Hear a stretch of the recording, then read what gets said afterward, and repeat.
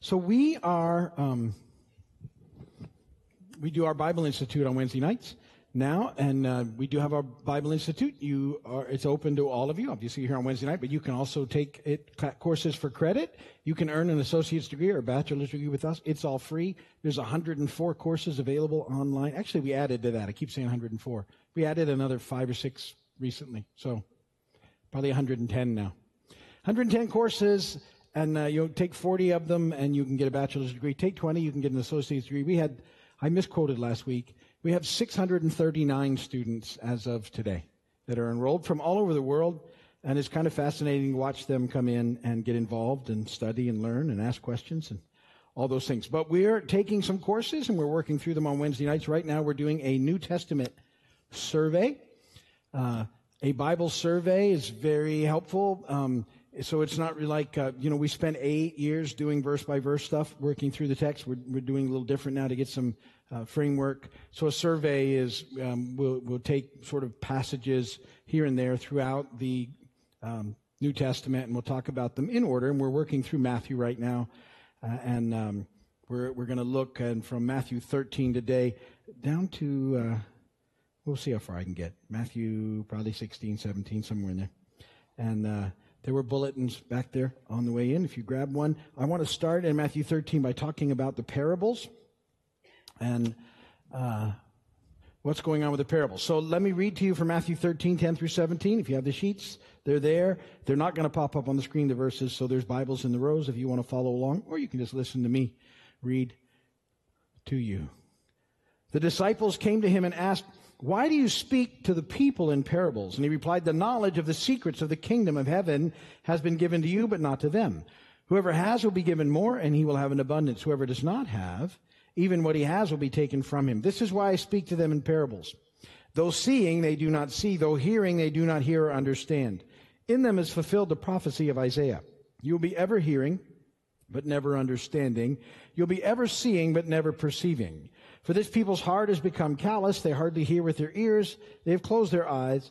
Otherwise they might see with their eyes, hear with their ears, understand with their hearts, and turn, and I would heal them. But blessed are your eyes because they see, and your ears because they hear. For I tell you the truth, many prophets and righteous men long to see what you see, but did not see, and to hear what you hear, but did not hear it." So, Jesus is explaining why he uses parables. And the use of parables, Jesus used parables frequently as a way to illustrate profound divine truths.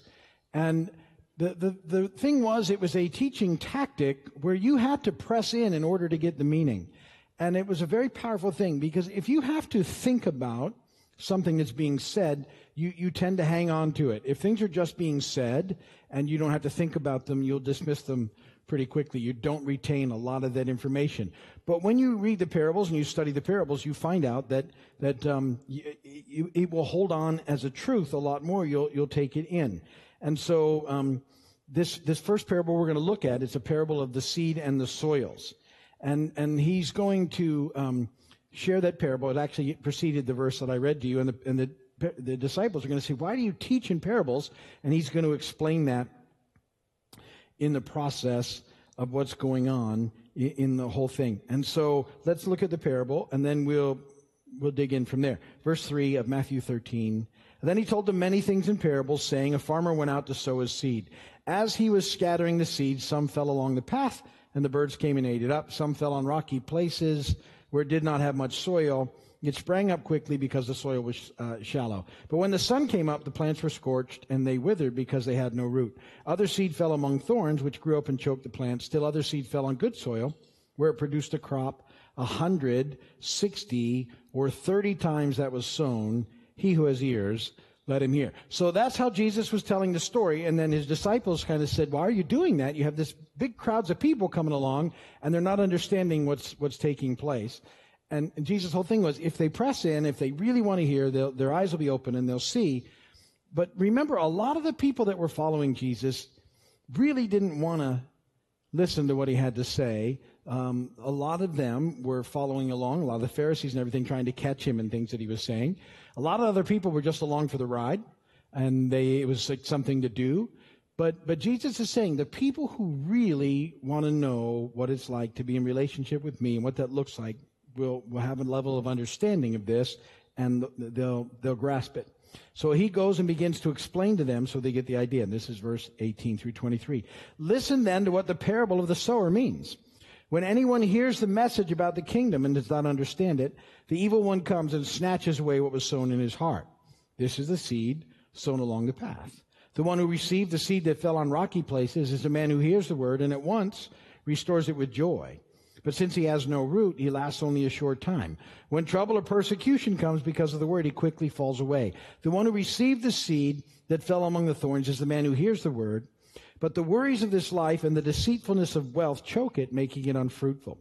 But the one who received the seed that fell on good soil is the man who hears the word and understands it. He produces a crop yielding 160 or 30 times what was sown. So the parable of the sower concerns a sower who scatters seed, and the seed falls on 4 different types of soil. This would have been how farming was done. It wasn't as exact. There would be land that they could work on, and they would just throw a lot of seed out, and some of it would fall on and so it would land in different soils is the idea. The stuff that fell on the hard ground, the seed couldn't sprout at all, and so it was basically just bird food. And so that was happening. The stony ground, there was enough soil for the seed to germinate, begin to grow, but there was no depth to the earth that couldn't take root and go. Thorny ground allows the seeds to grow, but the competing thorns choke the life out of the beneficial plants. And the good ground receives the seed and produces much fruit. And what he's saying is he's comparing those soils to responses to the gospel or the good news. And the seed is the word of the kingdom. The hard ground represents someone who's just so hardened by sin that he hears but doesn't understand the word, and the enemy just plucks it away, keeping his heart dull and preventing the word from making an impression. And remember, that's the enemy's tactic, is he's trying to keep people in darkness. That's what he's about. Remember, we talk about this all the time. The enemy tries to keep people from coming to know the truth and coming to know the light. And he uses a wealth of tricks and traps and deceptions to keep people hardened in their hearts. And so he's hard at work doing that. Another seed is the stony ground. It's someone who professes delight in the word, but his heart isn't changed, and so trouble arises, and he quickly sort of wanders off. The thorny ground is someone who seems to get it, but their heart is still sort of filled with worldly things, and the worries of this world choke it out, so it can't take off and thrive. And the good soil is someone who understands and receives the word, and then allows the word to accomplish the result of full and abundant life in their hearts. And so Jesus is explaining this. Now, sometimes people say, well, why was he explaining it to disciples? And why do we have it in the scripture? The thing is, when you begin to realize that to really sort of understand Jesus, it's a constant pressing into him throughout our lives. That's why I'm always encouraging you to read the Bible. And one through isn't enough. It's a constant. You should, as a believer, you're constantly reading it, because the Holy Spirit will continue to reveal what's going on in there as you press in. And you will learn throughout your days as a believer, if you're open to it, the things of the Lord. I hope you all are still learning. I'm still learning as I read the scripture. New things pop up to me in the scripture that I hadn't seen before. I'm doing that all the time with passages that I've read multiple times. And all of a sudden the Spirit will illuminate something to me I hadn't seen before. And it's, because I'm ready to get it now, I guess. And so this is the course of our lives. The truth never changes, but we just are able to understand it more as it happens, as we continue to press in. That's why we're always saying it's important to read and to study and to learn and to grow and to meditate and do all those things on the Word. And so he begins to explain. So his disciples from very early on learn not to just be satisfied with the surface of things, but to continually press in. Because Jesus would say a lot of things they didn't understand. And sometimes they wouldn't ask him because they felt like they should understand. If you read the scripture, you'll see that sometimes. And Jesus will actually look at them and say, do you understand that? And they'll go, oh yeah, we got that. And they don't have a clue. You can tell they don't have a clue, but they think they should by then. And you know how people get. They don't want to keep asking questions, but he encourages us to press in to continue to learn. Jesus tells him another parable, 24. The kingdom of heaven is like a man who sowed good seed in his field. But while everyone was sleeping, his enemy came and sowed weeds among the wheat and went away. When the wheat sprouted and formed heads, then the weeds also appeared. The owner's servants came to him and said, "Sir, didn't you sow good seed in your field? Where then did the weeds come from?" "Oh, an enemy did this," he replied. And the servant said, "Do you want us to go and pull them up?" "No, because while you're pulling the weeds, you may root up the wheat with them. Let both grow together until the harvest. At that time, I'll tell the harvesters, first collect the weeds, tie them in bundles to be burned, and then gather the wheat and bring it into my barn." Then he gets a break from the crowd, verse 36, and the disciples are like, "Yeah, we don't understand." So he explains it to them. Verse 36, he left the crowd, went into the house. His disciples came to him and said, "Explain to us the parable of the weeds in the field." He said, "The one who sowed the good seed is the Son of Man. The field is the world, and the good seed stands for the Son of the kingdom. The weeds are the sons of the evil one, and the enemy who sowed them is the devil. The harvest is the end of the age, and the harvesters are angels. As the weeds are pulled up and burned in the fire, so it will be at the end of the age. The Son of Man will send out his angels, and they will weed out of his kingdom everything that causes sin and all who do evil. They will throw them into the fiery furnace, where there'll be weeping and gnashing of teeth. And then the righteous will shine like the sun in the kingdom of their Father. He who has ears, let him hear." So he explains that fairly well, obviously to his disciples. But it's important, I hear this sometimes not sort of explained the way that Jesus explains it. Because a lot of times people will try and use this thing as sort of a condition of the church, that inside the church there's believers and non-believers, and which might be very true, but that's not what this parable is all about, because it clearly says that the field is the world. And so what they're talking about there is the overall ideal that the way that we engage in the kingdom and forever is in Christ, and if we don't know Christ, it doesn't have a good result. And that's why our hearts are always about trying to help people come to know Jesus and in the whole process so that they can have life forever.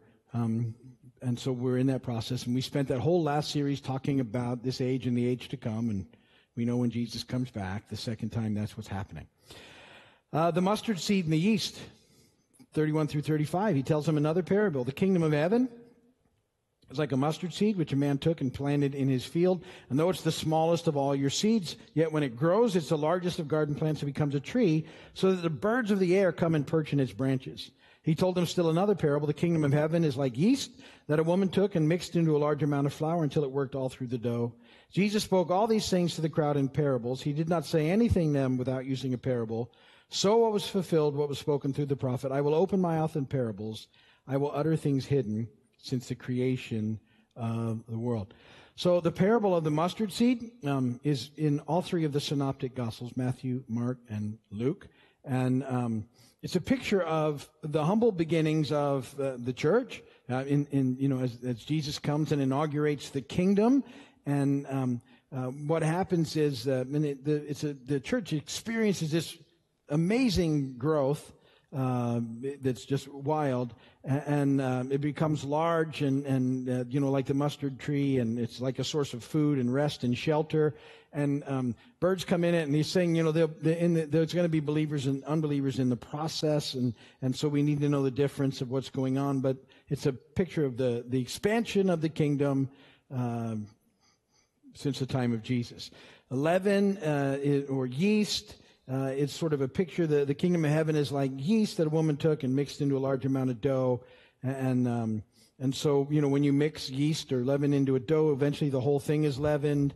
And there's some ideas behind that the kingdom has small beginnings, but it will increase, which it's done. And yeast is microscopic in size, yet only a little bit is needed in the dough. Over time, that yeast will spread throughout the dough.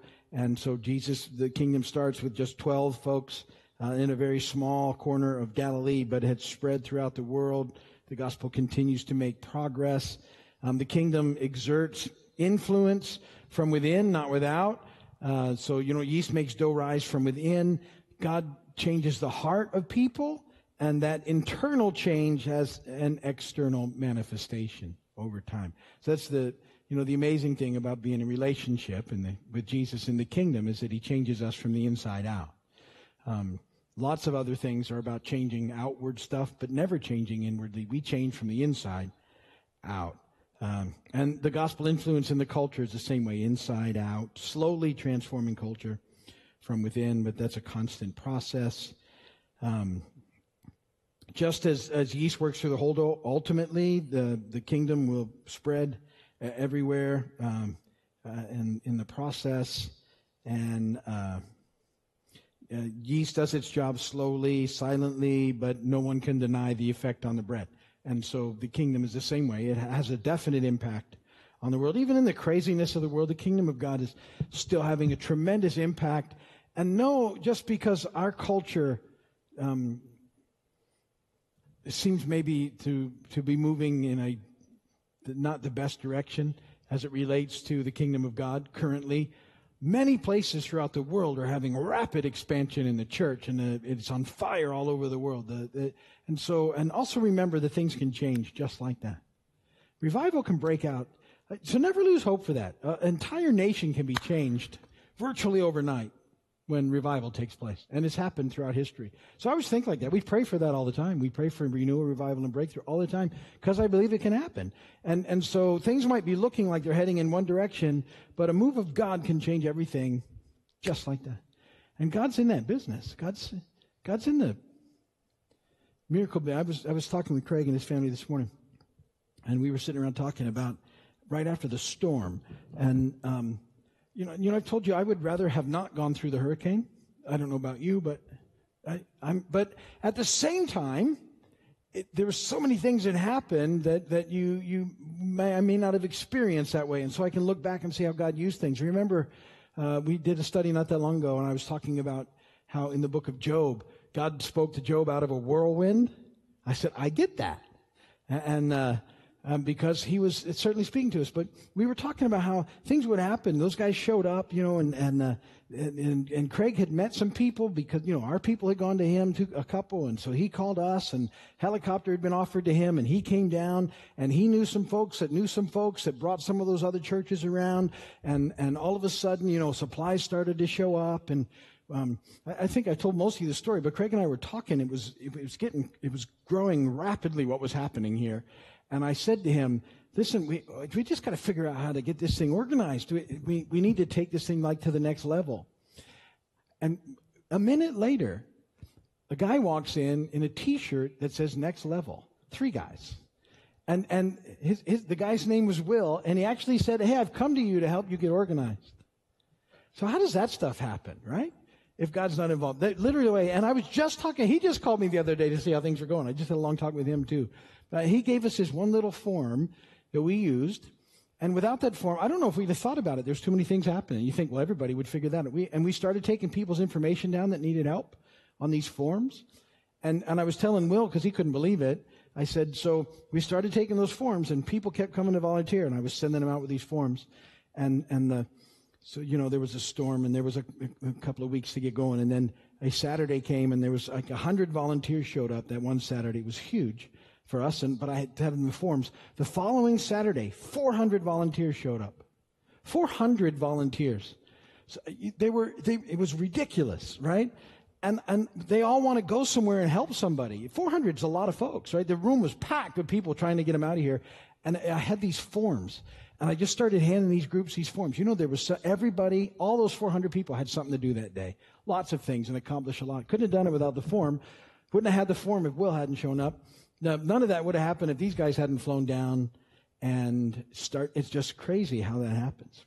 He had dinner, that family had dinner with this young woman named Brady and her husband. And I don't know if you remember Brady. Some of you know her, some of you don't. She comes when she can. She lives in Key West. But she showed up, and she spent 6 weeks here every day organizing Vine Mart. Can you imagine that?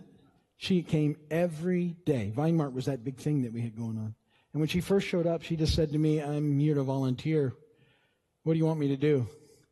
I said, because we had tables that were ever expanding with stuff on them, could you just take it all and make it match on every table? Okay. And that's what she did for 6 weeks. God does that stuff. Anyway, God's doing all sorts of things. And so even culturally, when we're looking at things, Never get overly dismayed. Things can change in a moment. And I've always prayed that they do. I'm praying that, I pray that way. I pray that there would be such a major move on people that they would be changed forever, and it would change the nation overnight. Okay, he does another parable. The treasure hidden in a field, the pearl of great price. One of my favorite parables. This is a parallel because it's this same passage, but two ideas that present the same thing. The kingdom of heaven is like treasure hidden in a field. When a man found it, he hid it again, and then in his joy went and sold all he had and bought that field. Again, the kingdom of heaven is like a merchant looking for fine pearls. When he found one of great value, he went away and sold everything he had, and he bought it. So the kingdom of heaven, the kingdom of God, knowing Jesus, it's like a treasure hidden in a field. And what he's saying, when you find it, it's worth everything because you found what's most important. Same thing is like with a merchant looking for fine pearls. When he finds that one pearl, he knows. And so a pearl merchant knows pearls, right? When he finds that one, he gets rid of everything else. That's the one. His search is over. He's done. He's found the pearl of great price. He's found it all. And again, it's a picture of coming to know Jesus. But the other thing I like about that parable is you can flip-flop that one. So it's obviously it's about Jesus, but it's a parable, so parables have other stuff going on. Jesus did that on purpose. And I would say to you that he's referring to what the kingdom is like, and the treasure hidden in the field, it can be you as well. And Jesus is the one who thinks that you're his treasure and you're worth everything, and he pays the price for it. Same thing, that you're precious like a pearl, and when he found you, he wanted you, and so he made it possible by giving his life for you. And so it's a very poignant picture of that parable in the process. And there's a parable of the net that goes on, but by now you should figure out parables, and you can read that one. Okay, so because now you know all you need to know about parables. Matthew 14. It records the miracle of the feeding of the 5,000, which is a really cool miracle. And let me read it, verse 13. When Jesus heard what had happened, he withdrew by boat privately to a solitary place. Hearing of this, the crowds followed him on foot from the towns. When Jesus landed and saw a large crowd, he had compassion on them and healed their sick. As evening approached, the disciples came to him and said, "This is a remote place. It's already getting late. Send the crowds away so they can go to the villages and buy themselves some food." Jesus replied, "They don't need to go away. You give them something to eat." "We have here only 5 loaves of bread and 2 fish. They answered. "Bring them to me," he said, and he directed the people to sit down on the grass. Taking the 5 loaves and the 2 fish and looking up to heaven, he gave thanks and broke the loaves, and they gave them to the disciples, and the disciples gave them to the people. They all ate and were satisfied, and the disciples picked up 12 basketfuls of broken pieces that were left over. The number of those who ate was about 5,000 men, besides women and children. So the feeding of the 5,000 is the only miracle that, besides the resurrection, that makes all 4 Gospels. And so they obviously realized it was a pretty important miracle. Part of me thinks it's because of this. The disciples saw what was happening. See, they knew what they started with. So you have to imagine how they went into this thing, right? So, and the whole thing was, they went to Jesus and said, "Send all these folks away," because they were hungry. And they had found enough bread and fish for fish sandwiches for the 12 of them and for Jesus. And I always hope they had enough sandwich left over from the boy they took it all from. And so I'm thinking in my mind, there's enough food there for 14 fish sandwiches. They figured it out. They're hungry. They've been ministering all day. And they say to Jesus, "Send all these people away. We can't eat in front of them. We're starving. You've been doing this all day." And Jesus said, "You give them something to eat." And they're like, "We got 14 fish sandwiches in effect. And there's 5,000 men here, women and children on top of that, 15,000 people." And Jesus says, "Go ahead." And so the thing is, though, even though they have no idea how it's going to happen, what they do is they give what they have to Jesus. So you never know what happens when you give what you have to Jesus when he asks for it. And so my thinking is, so Jesus sits down and he blesses this, and he starts handing it to the disciples to hand out to people, and the people are sitting down in groups all over. And the disciples are like, "Well, this isn't going to take long." Done. So he gives them, and they go out, and it feeds a group of 50, right? They're sitting in 50s. And they only thought there was enough for 40, and they're going out separately, and each one is going out to a group of 50. And they all had something to eat. And so they go back, and Jesus does it again. Can you imagine what they were thinking?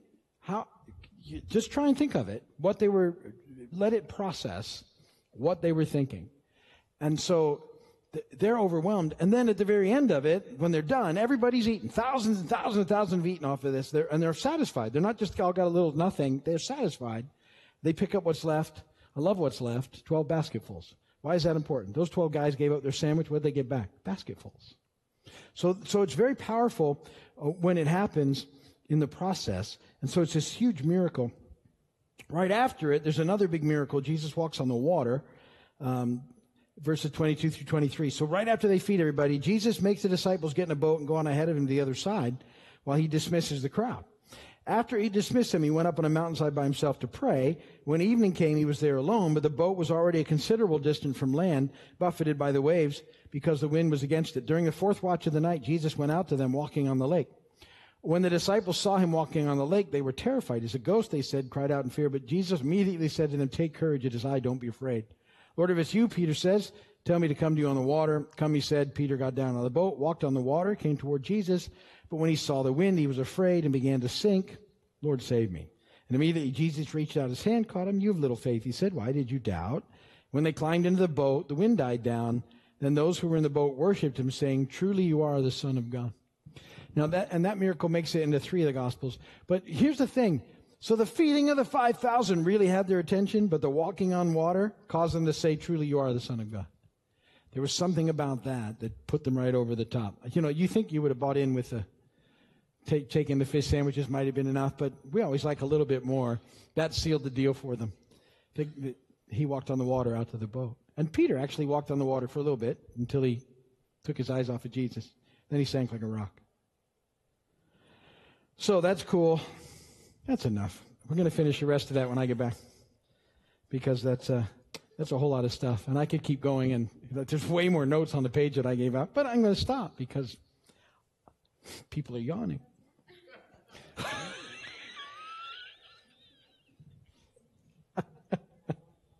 So let's finish it there. If you're watching my video, thanks for watching. I'd love for you to come and be a part. And we're praying for you guys. God bless you. Have a great night. Bye.